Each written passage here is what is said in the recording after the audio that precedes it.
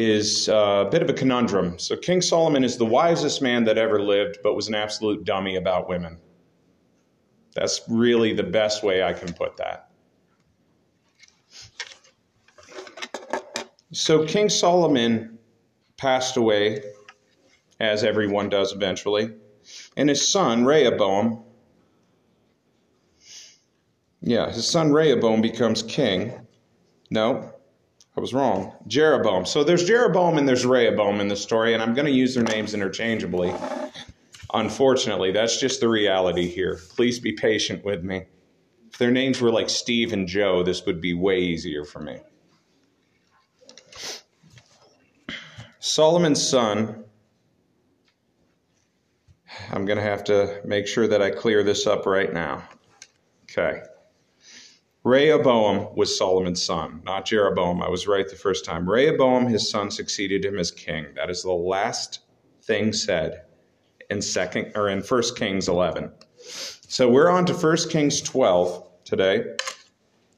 Israel rebels against Rehoboam.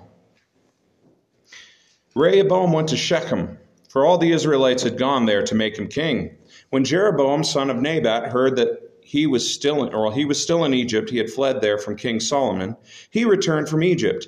So they sent for Jeroboam, and he and the whole assembly of Israel went to Jeroboam and said to him, "Your father put a heavy yoke on us. But now lighten the harsh labor and the heavy yoke that he put on us, and we will serve you." Rehoboam answered, "Go away for 3 days, then come back to me." So the people went away. Then King Rehoboam consulted the elders who had served his father Solomon during his lifetime. "How would you advise me to answer these people?" he asked. They replied, "If today you will be a servant to these people and serve them and give them a favorable answer, they will always be your servants." But Rehoboam rejected the advice of the elders and the elders advised him and consulted the young men who had grown up with him and were serving him. He asked them, "What is your advice? How should we answer these people who say to me, 'Lighten the yoke that your father put on us'?" The young men who had grown up with him replied, "Tell these people who have said to you, 'Your father put a heavy yoke on us, but make our yoke lighter.' Tell them, 'My little finger is thicker than my father's waist. My father laid on you a heavy yoke, I will make it even heavier. My father scourged you with whips, but I will scourge you with scorpions." 3 days later, Jeroboam and all the people returned to Rehoboam.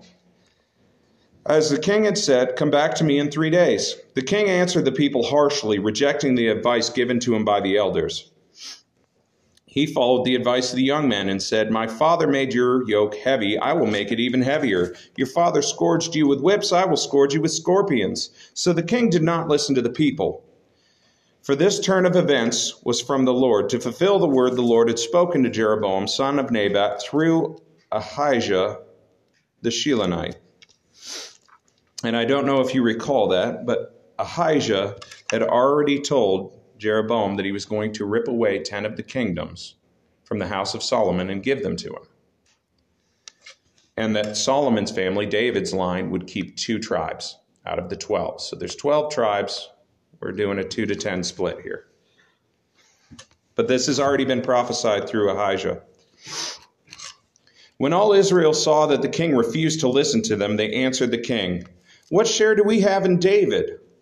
What part in Jesse's son? To your tents, O Israel. Look after your own house, O David." So the Israelites went home. But as for the Israelites who were living in the towns of Judah, Rehoboam still ruled over them. King Rehoboam sent out Adoniram, who was in charge of forced labor. And if you remember, forced labor is actually a huge part of King Solomon's kingdom. This is how all the beautiful things got built.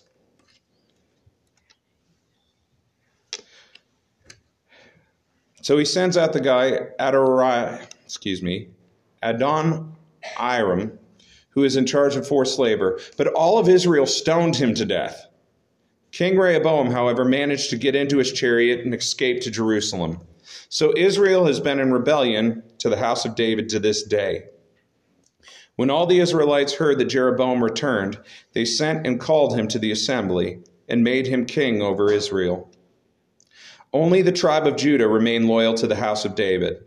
When Rehoboam arrived in Jerusalem, he mustered the whole house of Judah and the tribe of Benjamin, 180,000 fighting men, to make war on the house of Israel and to regain the kingdom for Rehoboam, son of Solomon. But the word of God came to Shemaiah, the man of God. Say to Rehoboam, the son of Solomon, king of Judah, to the whole house of Judah and Benjamin, and to the rest of the people, this is what the Lord says. Do not go up to fight against your brothers, the Israelites. Go home, every one of you. This is my doing. So they obeyed the word of the Lord and went home again as the Lord had ordered. So he's off to a very rocky start, Rehoboam, the son of Solomon. He has taken the council of young men over the council of elders, which is already a mistake. But I bet each and every one of you can remember doing that. Your parents tell you something and then you consult your friends because your parents don't know anything. My dad's friend told me this, but I'm going to listen to Steve because his older brother told him.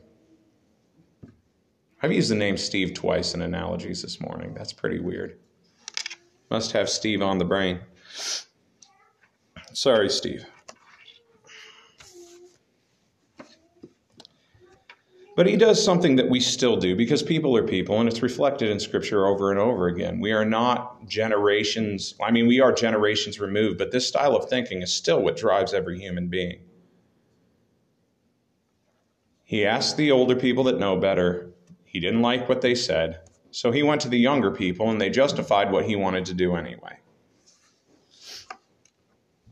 So as God has already promised, he rips away 10 tribes from the house of Solomon and allows the family to keep 2.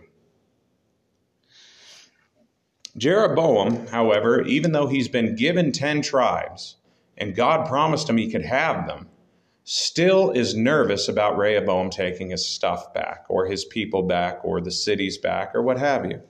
So at the end of at the end of chapter 12, what we actually have is Jeroboam is so worried that Rehoboam is going to resume being king over all these other people, that he doesn't want them to go to Jerusalem to worship. So he does something incredibly stupid, and he has 2 golden calves made, which is kind of an Israelite tradition now because more than one person has done it. So he has 2 golden calves made, and he puts them in 2 different cities. One in Dan, which I believe is in southern Israel, and then he puts one in northern Israel, I believe at Peniel. Anyhow, but he puts these 2 golden calves, and he tells the people to go there to worship the God that brought them out of Egypt, which is the same lie the Israelites were saying when they tried to worship the golden calf in the wilderness. So we have the return of the golden calf. Jeroboam built shrines on high places and appointed priests from all sorts of people, even though they were not Levites. He instituted a festival on the 15th day of the 8th month, like the festival held in Judah, and offered sacrifices on the altar. He did this in Bethel, sacrificing to the calves he had made. And at Bethel he also installed priests on the high places he had made. On the 15th day of the 8th month, a month of his own choosing, he offered sacrifices on the altar he had built at Bethel. So he instituted the festival for the Israelites and went up to the altar to make offerings. Okay. In chapter 13, the word of the Lord comes from a man of God. By the word of the Lord, a man of God came from Judea and Bethel. As Jeroboam was standing by the altar to make an offering, he cried out against the altar by the word of the Lord. "O altar, altar, this is what the Lord says. A son named Josiah will be born to the house of David. On you he will sacrifice the priests of the high place, who now make offerings here, and human bones will be burned on you." That same day, the man of God gave a sign. "This is the sign the Lord has declared. The altar will be spilled apart, and ashes on it will be poured out. When the king Jeroboam heard what the man of God cried out against the altar at Bethel, he stretched out his hand from the altar and said, "Seize him!" But his hand he stretched out toward the man shriveled up, so he could not pull it back. Also, the altar was split apart, its ashes poured out according to the sign given by the man of God by the word of the Lord. When the king said to the man of God, "Intercede with the Lord your God, and pray for me that my hand may be restored." So the man of God interceded with the Lord, and the king's hand was restored and became as it was before. The king said to the man of God, "Come home with me and have something to eat, and I will give you a gift." But the man of God answered the king, "Even if you were to give me half of your possessions, I would not go with you, nor would I eat bread or drink water here. For I was commanded by the word of the Lord, you must not eat bread or drink water, or return by the way you came." So he took another road and did not return by the way he had come from Bethel. And I would actually highly encourage you, I would highly encourage you to read through these chapters on your own, because I'm having to skip through. Again, I'm trying to make it through the whole Bible in about 18 months here, which I can go slower. And I probably will in reality.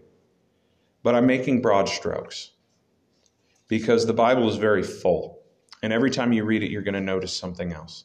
And we would have to take this a couple verses at a time to do it justice. So I would highly recommend be in the Word, study for yourself. I'm just doing broad strokes here.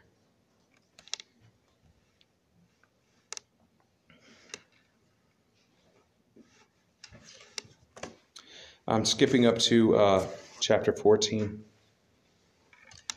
At that time, Abijah, son of Jeroboam, became ill. And Jeroboam said to his wife, "Go disguise yourself so you won't be recognized as the wife of Jeroboam. Then go to Shiloh. Abijah the prophet is there, the one who told me I would be king over the people. Take 10 loaves of bread with you and some cakes and a jar of honey and go with him. He will tell you what will happen to the boy." So Jeroboam's wife did what he said, and he went to Abijah's house in Shiloh. So Abijah is very old at this point and is having difficulty seeing. But they seem to forget that people are prophets and God is speaking to them, so he already knows she's coming. And when she comes in, he identifies her as being the king's wife and says, "Why are you trying to trick me?"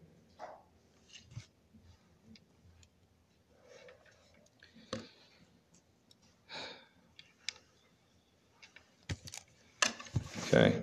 So when Ahijah, So when Ahijah heard the sound of her footsteps, so Abijah's the son, Ahijah's the prophet.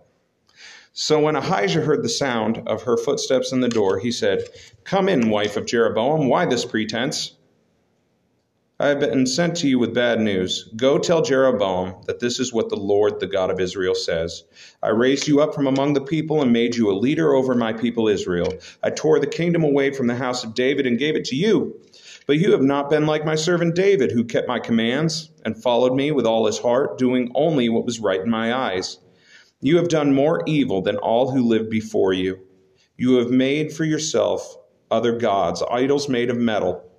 You have provoked me to anger and thrust me behind your back. Because of this, I am going to bring disaster to the house of Jeroboam. I will cut off Jeroboam, every last male in Israel, slave or free. I will burn up the house of Jeroboam as one who burns dung until it is all gone. Dogs will eat those belonging to Jeroboam who die in the city, and the birds of the air will feed on those who die in the country. The Lord has spoken. As for you, go back home. When you set foot in your city, the boy will die. All Israel will mourn for him and bury him. He is the only one belonging to Jeroboam who will be buried, because he is the only one in the house of Jeroboam in whom the Lord, the God of Israel, has found anything good. This sounds incredibly harsh. And we do ourselves a disservice when we look at God's justice, which is always holy. God is holy justice. In order to be wholly just, evil has to be punished, or it's not justice. Justice actually requires punishment for evil.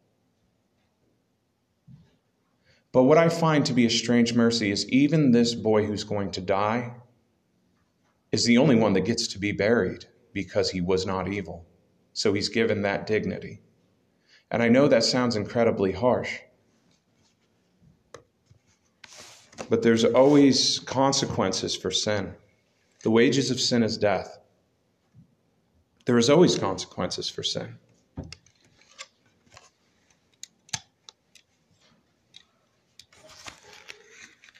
However, I do want to say, Scripture also teaches us that it rains on the just and the unjust alike. So every time something bad happens to you, you don't have to necessarily look for how you've slighted God. You will have troubles. In this world, you will have troubles. You will have health concerns. None of us are guaranteed tomorrow. And that isn't because God isn't fair. We're just not guaranteed tomorrow. All of this is a gift. We are all blessed abundantly, whether we are willing to recognize it or not. I can never decipher or figure out why there's children that get sick and die, whereas I, who tried to throw my life away for decades, am still here. I don't have an answer for that. It's beyond my level of understanding. I do have to trust that God had a reason, because I'm a finite being and I can only see in my little sphere. Recorded history of man goes back 6,000 years. What is my life on a line of 6,000 years? I can only see what's right in front of me. That's all I got. It's what's right in front of me. It's very interesting, though, when we look at those who have lost someone they love, or someone who was a mentor to them, or someone of faith who passes away. How many people in their inner circle start looking to God and start focusing on what's beyond? You can see God working very actively in the loss of people, particularly when it hurts. Particularly when it hurts. I don't talk about this much because I don't like to. I once watched a young man die while he was praying. He didn't know he was going to die that day. His wife obviously didn't know he was going to die that day. God knew he was going to die that day. He died calling out to God, surrounded by people who did not exhibit the fruits of the Spirit, is the kindest way to say that. I don't want to make assumptions for everyone else's spirituality that was standing there.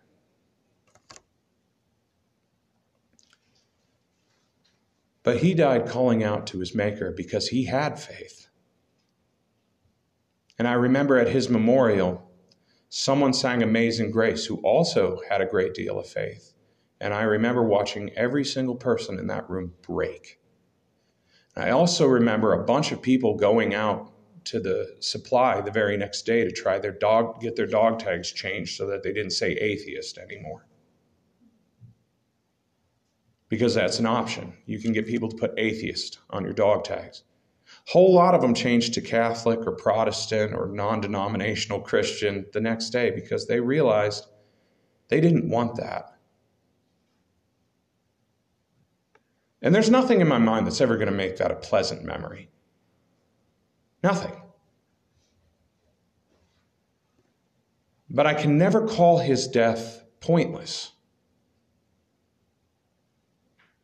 because it served a great purpose. It wouldn't have been the purpose I would have picked, but I'm not God, and God doesn't run his plans past me because he knows I'll mess them up. God is sovereign. God sees the eternal. All these little pains we experience, God sees eternally what it's doing.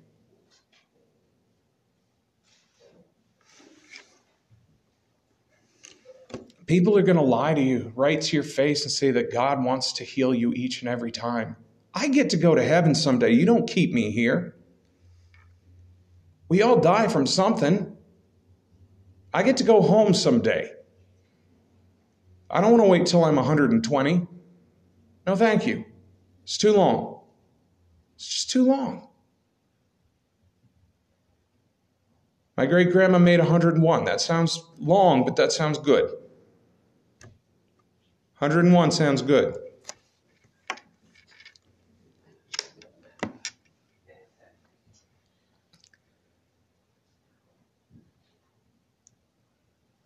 We place so much value on this finite existence. I do not deserve to be here anymore. Through my own choices or just, I don't believe in luck, but just the chances of where I was standing, I've almost died so many times that I don't even know if I'd be shocked anymore.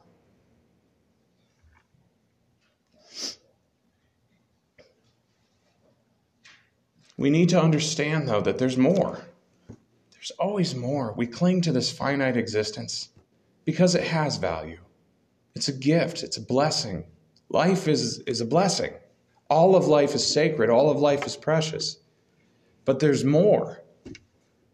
There's more that I get to go to. I don't get to bring a cent with me. It doesn't matter. I have a retirement plan, by the way, for the first time, ever, as an adult. And I'm excited about that, but I don't take it with me. I don't. If I die before the horse stays here. I don't know if the horse goes or not. I still haven't found that in Scripture. But all this is flaming nothing. It's nothing. I love it and I enjoy it, but it's nothing. As my Subaru continues to age, because we're going to drive it till it dies, that's what Johnsons do. We're going to drive it till it dies. And then whatever car I drive after that, it isn't going to make a difference. If God blesses me to the point where someone wants to give me a Mercedes-Benz, because that's the only way I'm going to own one, by the way, or whether I'm lucky enough to find a $200 Chevette that no longer exists, it won't make a difference. What I drive isn't going to make a difference. The house I live in isn't going to make a difference. People's opinion of me really isn't going to matter all that much. We have this brief period of time where we determine eternity. That's all we got going on right now. We've got this brief period of time where we can decide to fellowship with the God of creation. As Solomon's son and his archenemy there, who have almost the same name and have been tripping me up all morning. And then it gets even harder when Jeroboam's son has almost the exact same name as the prophet. So we have Rehoboam, Jeroboam, Abijah, and Ahijah.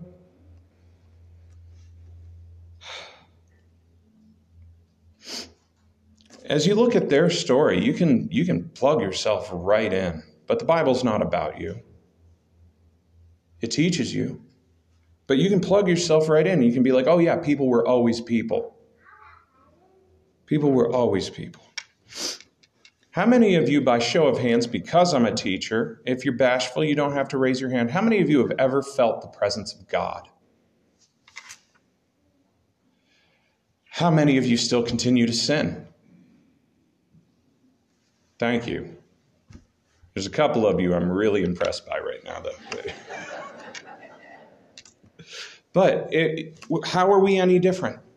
If you have felt the actual presence of God, yet you continue to sin, what kind of, I don't know if that's ignorance or arrogance, but we're all guilty of it. We aren't that different from these wicked kings that I judge so harshly.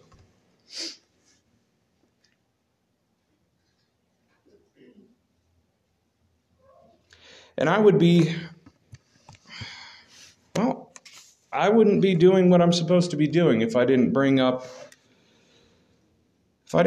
Jesus. Because it's not like I have to, but I'm gonna. We fully rely on Jesus because it's all we have. At the end of the day, I have read so much stuff. You have no idea. I've read so much stuff in the past few years from really intelligent people with clever letters after their names that mean that they're smart, hypothesizing about scriptures that I feel I understood when I was 10, and just running amok with them because they've forgotten something. They've forgotten Jesus. There's also some brilliant, educated people writing great books. Please read. It'll do your mind good. But just because someone has a doctorate in Hebrew studies doesn't mean they know Jesus. It means they're clever. Good for them. Solomon was clever. The devil's clever, if we want to go that route. Some of these people can quote whole books of the Bible and don't know Jesus. Again, the devil can quote the Bible. He was there when they wrote it.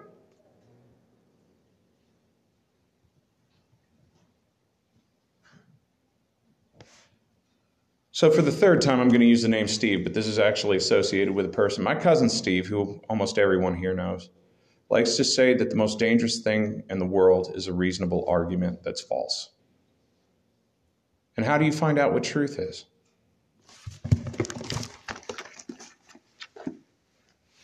That's all I have. That's all I have.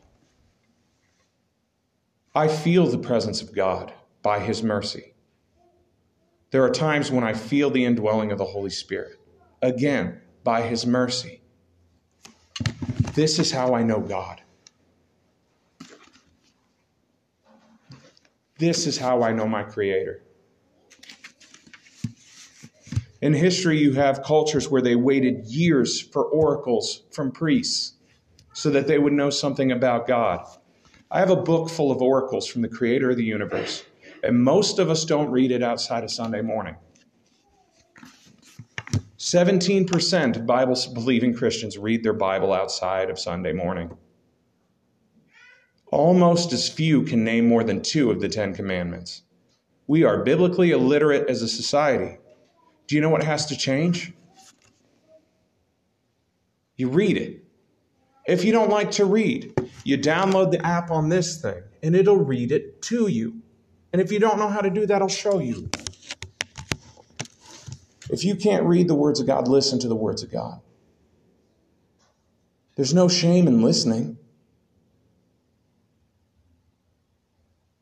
Not every great godly person in history has been literate. But guess what? I think almost all of you are. Which puts you at an advantage.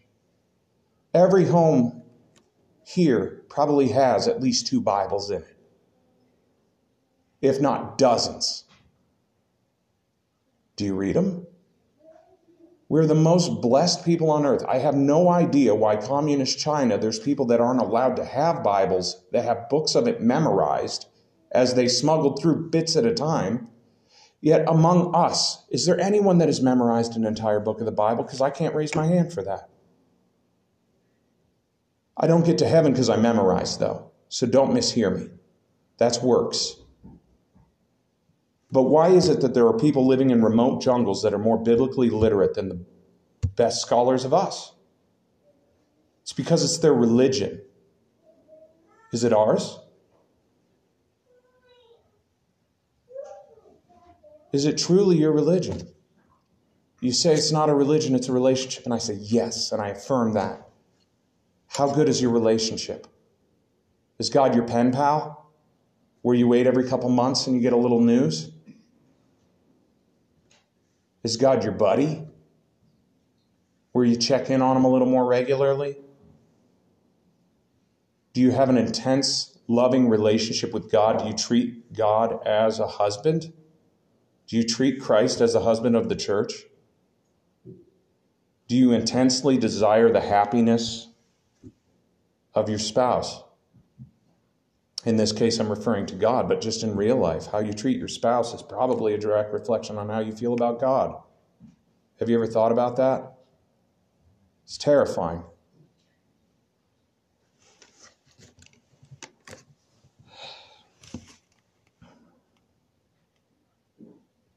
I could talk about Jesus all day, and I probably will, but I do recognize that I can probably leave this message where it is right now.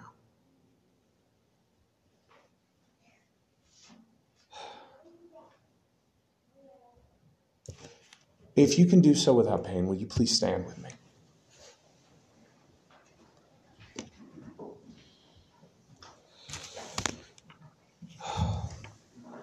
Father God, I thank you for who you are. I thank you for Jesus. And I thank you for your grace that cannot be earned. Father God, I thank you for each and every person here that I need in my life. Father, I pray that you would remove our hearts of stone and give us a heart of flesh, that we could love. Love as you love. Father, I pray that you would bless the rest of our time together. In Jesus' name, amen. All right, that brings us to our time of announcements and prayer, which will be led by Chad Keeler, so you get a different voice.